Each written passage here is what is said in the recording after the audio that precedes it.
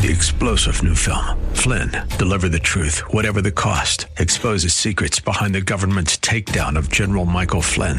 Flynn knew what the intel world had been up to. He ordered the first audit of the use of contractors. This set off alarm bells. He told the truth. He was the most dangerous person for Donald Trump to hire. They had to get rid of Flynn. Flynn, Deliver the Truth, Whatever the Cost. Available now. Watch it today. Go to salemnow.com. salemnow.com.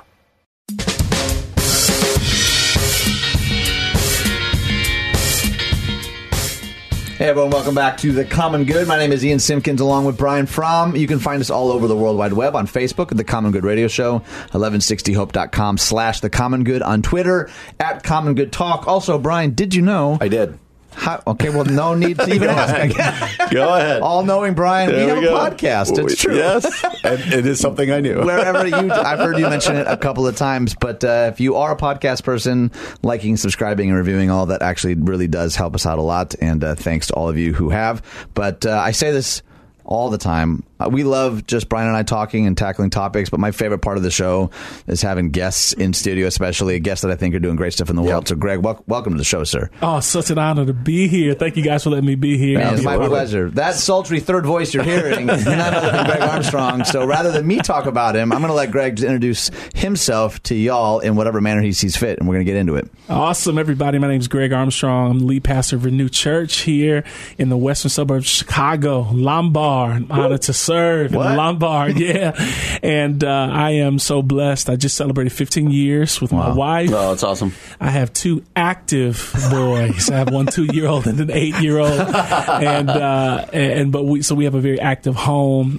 Just very honored to serve God's church. I love pastoring our great community there, Renew. We serve a multi-ethnic community very intentionally in the west suburbs, and I know we'll get into some of it, but just honored to be a part of what God's doing. That's awesome, thanks for doing this. I'm curious. It's always fun to hear people's stories, right? Like you didn't just become a pastor one day. Yeah. Give us kind of the Reader's Digest version of your story. Oh man, I'm a church boy. I'll be honest. I don't have that.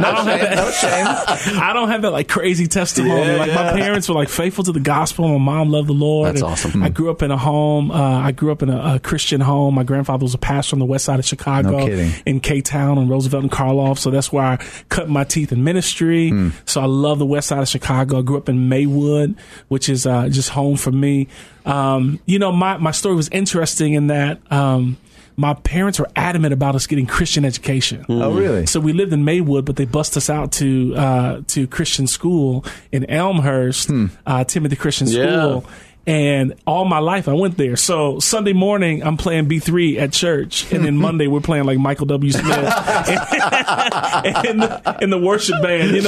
I'm in this. Awesome. My world was just so screwed up, and so my parents weren't very intentional on making our lives multi-ethnic, and they didn't know much about theological positions, etc. They just knew we heard they said Jesus, Jesus at that school, and we want you there. And so that was their intent, and so being there, it just shaped a lot of relationships for me, for multiple cultures, multiple perspectives. Some of my best friends were from different cultures, but I didn't live in that community. Right. So my home urban context was home, but every day I was bussed into another context that was unfamiliar until I got older. So I'm curious because Brian and I are both pastors, and I think we've even talked about this at length. What was the moment that you made the decision, you finally stopped fighting, whatever it was that you were like, all right, I think full-time ministry is the path for me? What was that journey like? Yeah, so I've been serving in church all my life, and then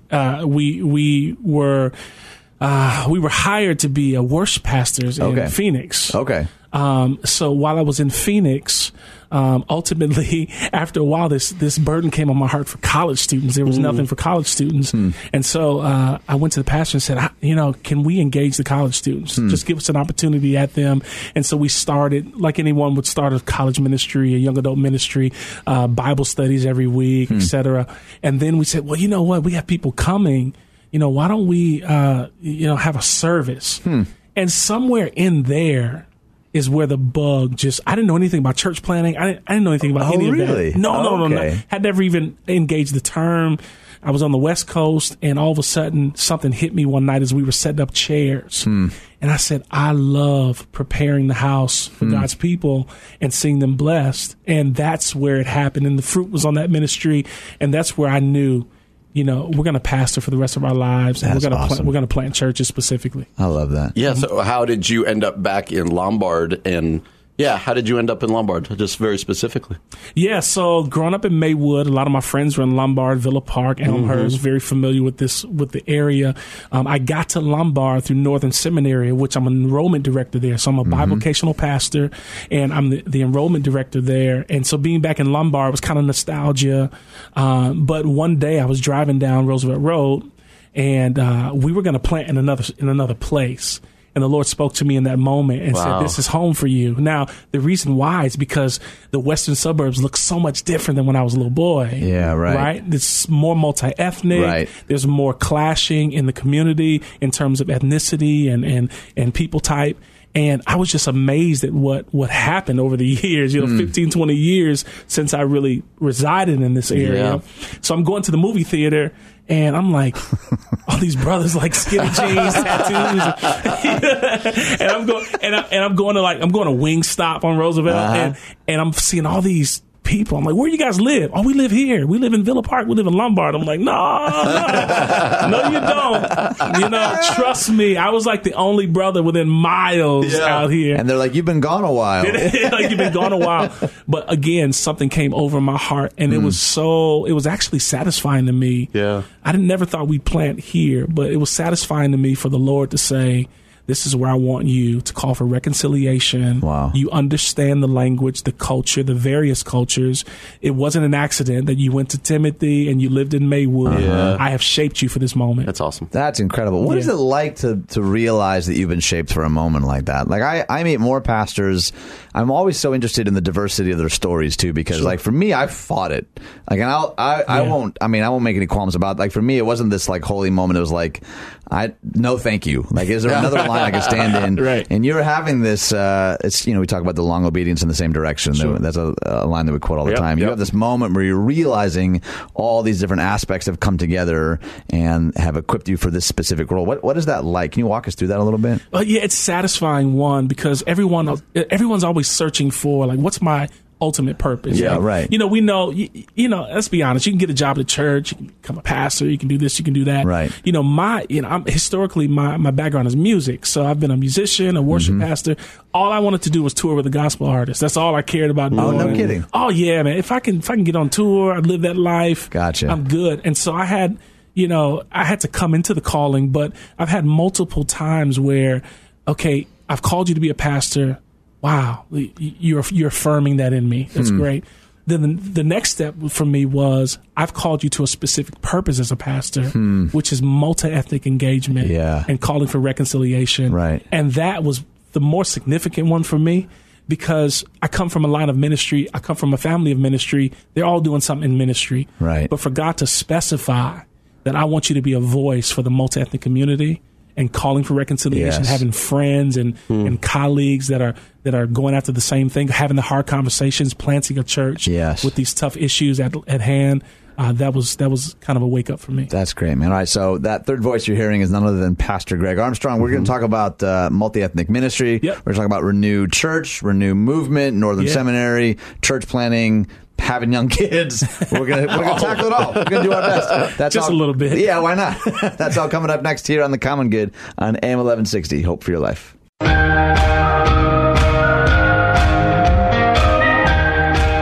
Well, hi, friends. Welcome back to The Common Good. You can find us all over the World Wide Web on Facebook, Common Good Radio Show, 1160hope.com. You know what? You can just Google us, and I am confident. I think you can tell Alexa. Have you tried this yet, Brian? I have not. You told me the last 3 days to do it. I have not done it. Give it a shot. Just yell at Alexa or whatever you do with Alexa. We should try it in here. Let's get an Alexa in the studio. That's a terrible idea. Terrible idea. But we are joined in studio by none other than Pastor Greg Armstrong. Do people call you Pastor Greg, or is that like a... my church calls me PG. Do they really? They do. I didn't initiate it. It just started happening. So then I started signing stuff PG. Did you really? I did. Man, I got want a caught cool in nickname like that. I had a lady at our last church. She used to always call me Padre, which I always felt so cool. But I was like, I'm not a priest, right? And like that doesn't. She's like, yes, Padre. I'm like, okay. Yes, Padre. I love it. All right. So you were talking earlier. Man, I love your story too, by the way, because I actually really appreciate, because I hear people all the time saying, I don't have a cool story. I was never addicted to crack. I never robbed the bank. And you're saying, I was raised in the church by 2 faithful parents, and that's actually where my love for Jesus began. And so you're a pastor, but you're also a musician, and you're working at a seminary. So we're going to get to all of that. But you have kind of been given the specific heartbeat for multi-ethnic ministry. Can you talk to us a little bit more about that? And maybe what are some of the things that the average listener might not know about multi-ethnic ministry? Yeah, growing up in Chicago, right? I mean, we understand segregation. Yeah, right? We right. understand. I mean, growing up, I remember being on the west side of Chicago, and it was just a black community, black churches, and then going to my friends' churches in the suburbs. They were all white churches, and I'm not saying that we shouldn't have communities that are homogenous. I'm not saying that fully, but what I am saying is I believe the scriptures really outline for us a multi-ethnic gospel and engagement, like Paul engaged in multi-ethnic church planting. Right. Like all the people that we read about in the scriptures, the communities of people, they weren't all the same. They weren't all the same ethnicity. And so a part of that, realizing that God has given me a passion to try to merge voices to some degree, right? And to try and to say, what do we do with communities that are experiencing this clashing, so to speak. Right. So, for instance, in the western suburbs, because of issues of gentrification in the city, people are being pushed out to the burbs. Communities are being formed that otherwise may not have, said we want to be formed. Yeah, right. And it's causing kind of some combustion. I mean, I've done a lot of interviewing in the west suburbs of Chicago saying, hey, ma'am, do you know that there's a larger Hispanic population here? Do you know there are Muslims here? Do you know there are blacks here? Oh, no, I have no idea. No kidding. And we're not coming to the realization that we're all actually living together. So for me, I feel like there needs to be a multi-ethnic expression. If we're going to be living together, let's worship together. Let's be on mission together. Let's understand each other. Right. And here's the thing: it's a messy work because we all are so different. But that's why I believe God kind of brought me through what he brought me through in order to try to understand various cultures, voices, and perspectives so that we can be on mission together. I love that, man. And growing a multi-ethnic congregation, people may not realize it takes some real intentionality. Oh, very much so. What we've seen in a lot of churches is it doesn't just happen. Right. So what does some of that intentionality look like? What are the steps you've had to take to try to grow a multi-ethnic congregation? Absolutely. That's a great question. And I will preface it by saying this, that these are things we are working on as a church. And I'm just praying for some of these things to be in place. But one, multi-ethnic, you can't have a multi-ethnic community without multi-ethnic leadership. Yeah, right. So there has to be voices of various ethnicities and perspectives at the table making decisions for the greater community. That's right. I'm a part of a nonprofit called the Courageous Love Initiative, where myself and Hispanic community, a friend of mine who's an Episcopal priest. That's actually the church we meet in. And I love that. And she's a white priest, and we come to the table as leadership to bring the perspectives necessary for the conversations that we must have here in Chicago. And so there's some intentionality in that. Yeah, and, right. and there's some intentionality in the leadership. There's some intentionality in your structure and in the texture of your church, right? Right. So, I'm like black church, playing the organ in a robe, flipping and screaming. And I love my culture. Me too. Yeah. Right. Oh man, there's nothing better, in my opinion. There's nothing better than a preacher with a B3 organ behind him. That's me, right? But what I say in multi-ethnic ministry, David Fitch likes to talk about mutual submission. Right? And what I want to do is say, what preferences can I lay aside? Can we bring all of our preferences to the altar? Can we bring those before God, submit some of those, be mutually submissive to one another? That's good. Open space for all of us to be uncomfortable and engage in the gospel in this way. So what have been some of the hurdles then? Not just like the practical hurdles, but even some of the more philosophical, theological hurdles, because everything that you just said, I think a lot of people will nod and say, yeah, we need to mutually submit until they play that song I hate, right? Or until they, the sermons get longer or shorter than what I prefer, or, we tend to hold on to preferences tighter than we realize, which is why I think we get these echo chambers. And you're intentionally trying to kind of go after some of that. What have been some of the major hurdles that you found? Well, some of the hurdles definitely are preference, right? We like to have church. We're trying to be on mission. We're trying to be available. We're trying to be open to other people that have other perspectives. That we have a dream to have multi-class, multi-generational, multi-ethnic, and we just can't get up there and scream and scare everybody, right? So some of those worship style preferences are some of the things. I made a mistake in my church, right? So we really do like great music and upbeat music, and we said we're going to do like a month of acoustic worship, right? And the church fell in love with it. I'm like, no. They're like, oh, Pastor Greg, I love that, man. I love that worship. It was just an experiment. We're just trying it. Some of the difficulties and hurdles, believe it or not, and this is the part that saddens me and hurts my heart, is church leadership, pastors and other churches. It saddens me that they don't want it. And so one of the things that we really burdened to do, I was very adamant about this, was to not plant a church without friends. So I go to everybody, and I'm not making shots at people. I'm just saying, go to everybody. Can we meet? Can we talk? Hey, do you see this? I don't want to change your church, but I think we need to be in conversation together, right? A black kid just got shot by a white cop. Let's talk about it. Are you bringing this up? Like, I'm not trying to put you on the. But we need to have these conversations as a church community in the community, and we get a lot of pushback on that. Believe it or not, we get a lot of pushback on that. That's fascinating. I'm curious. Also, your church, you already said, meets. I was just looking at your website while you're talking. You meet in another church on Sunday morning. What's the dynamics there? How does that even add to the fabric of what you're doing? Oh man, it's a whole lesson in itself. Oh man, I have to say. So Mother Mo is the priest of Calvary Episcopal Church, a good friend of mine. Absolutely welcomed us in that space, almost made us come in that space. That's beautiful. She's fighting for this same thing. Wow. She said, you need to be here. And the reason why she said that is because she said, my people need to see other cultures in their expressive worship and how we can work together for the gospel. And so that's how we got there. Wow. They went, and a lot of church planners don't get this story, so I am proud of this. But it's an older congregation of about 40 to 50 people, all probably over 50, 60 years old. And they moved their service times. No kidding. They gave us all, they said, where's your storage? And we said, it's here. Get rid of it. Gave us all of our stories. They welcomed us in. It was such a beautiful picture of reconciliation and moving forward in the gospel. And they have been we do not have horror stories like That's some awesome. do. Yeah, and we love it there. And then in turn, right, we got all these young whippersnappers. We're helping them. We're fixing stuff. We're going to put screens up. We're helping them with how to move forward. So we're both helping each other. Better each other. Dude, what a beautiful glimpse that is. I love that. Cool. I'm like tearing up over here. All right, so that third voice you're hearing is Pastor Greg Armstrong, and he's going to stick around for one more segment. We're going to talk about a little more multi-ethnic ministry. We're going to talk about higher education, if that's okay. I want to talk about sort of your music bent as well, because I think that's a unique part of what makes you you. So that's all coming up next here on The Common Good on AM 1160. Hope for your life.